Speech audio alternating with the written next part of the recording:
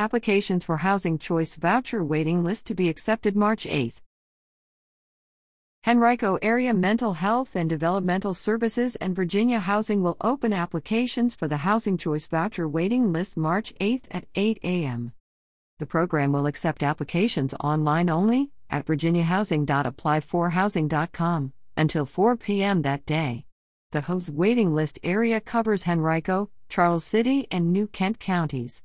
The Housing Choice Voucher Program is the federal government's main program for helping very low-income families, the elderly, and the disabled afford decent, safe housing in the private market. It was previously known as Section 8. The program provides rental assistance payments to qualified landlords on behalf of eligible tenants. These vouchers make up the difference between the full rent and what the tenant's income enables them to pay. 100 applicants who apply will be chosen randomly by lottery to be added to the waiting list for the Housing Choice Vouchers. Not everyone who applies will be added to the list. Applicants will receive a confirmation number once their application is submitted indicating the application was received, but receiving a confirmation number does not guarantee inclusion on the waiting list. Anyone can apply on behalf of another applicant. Applicants will be able to check virginiahousing.applyforhousing.com/status March 10 afternoon to see if they were selected for the waiting list.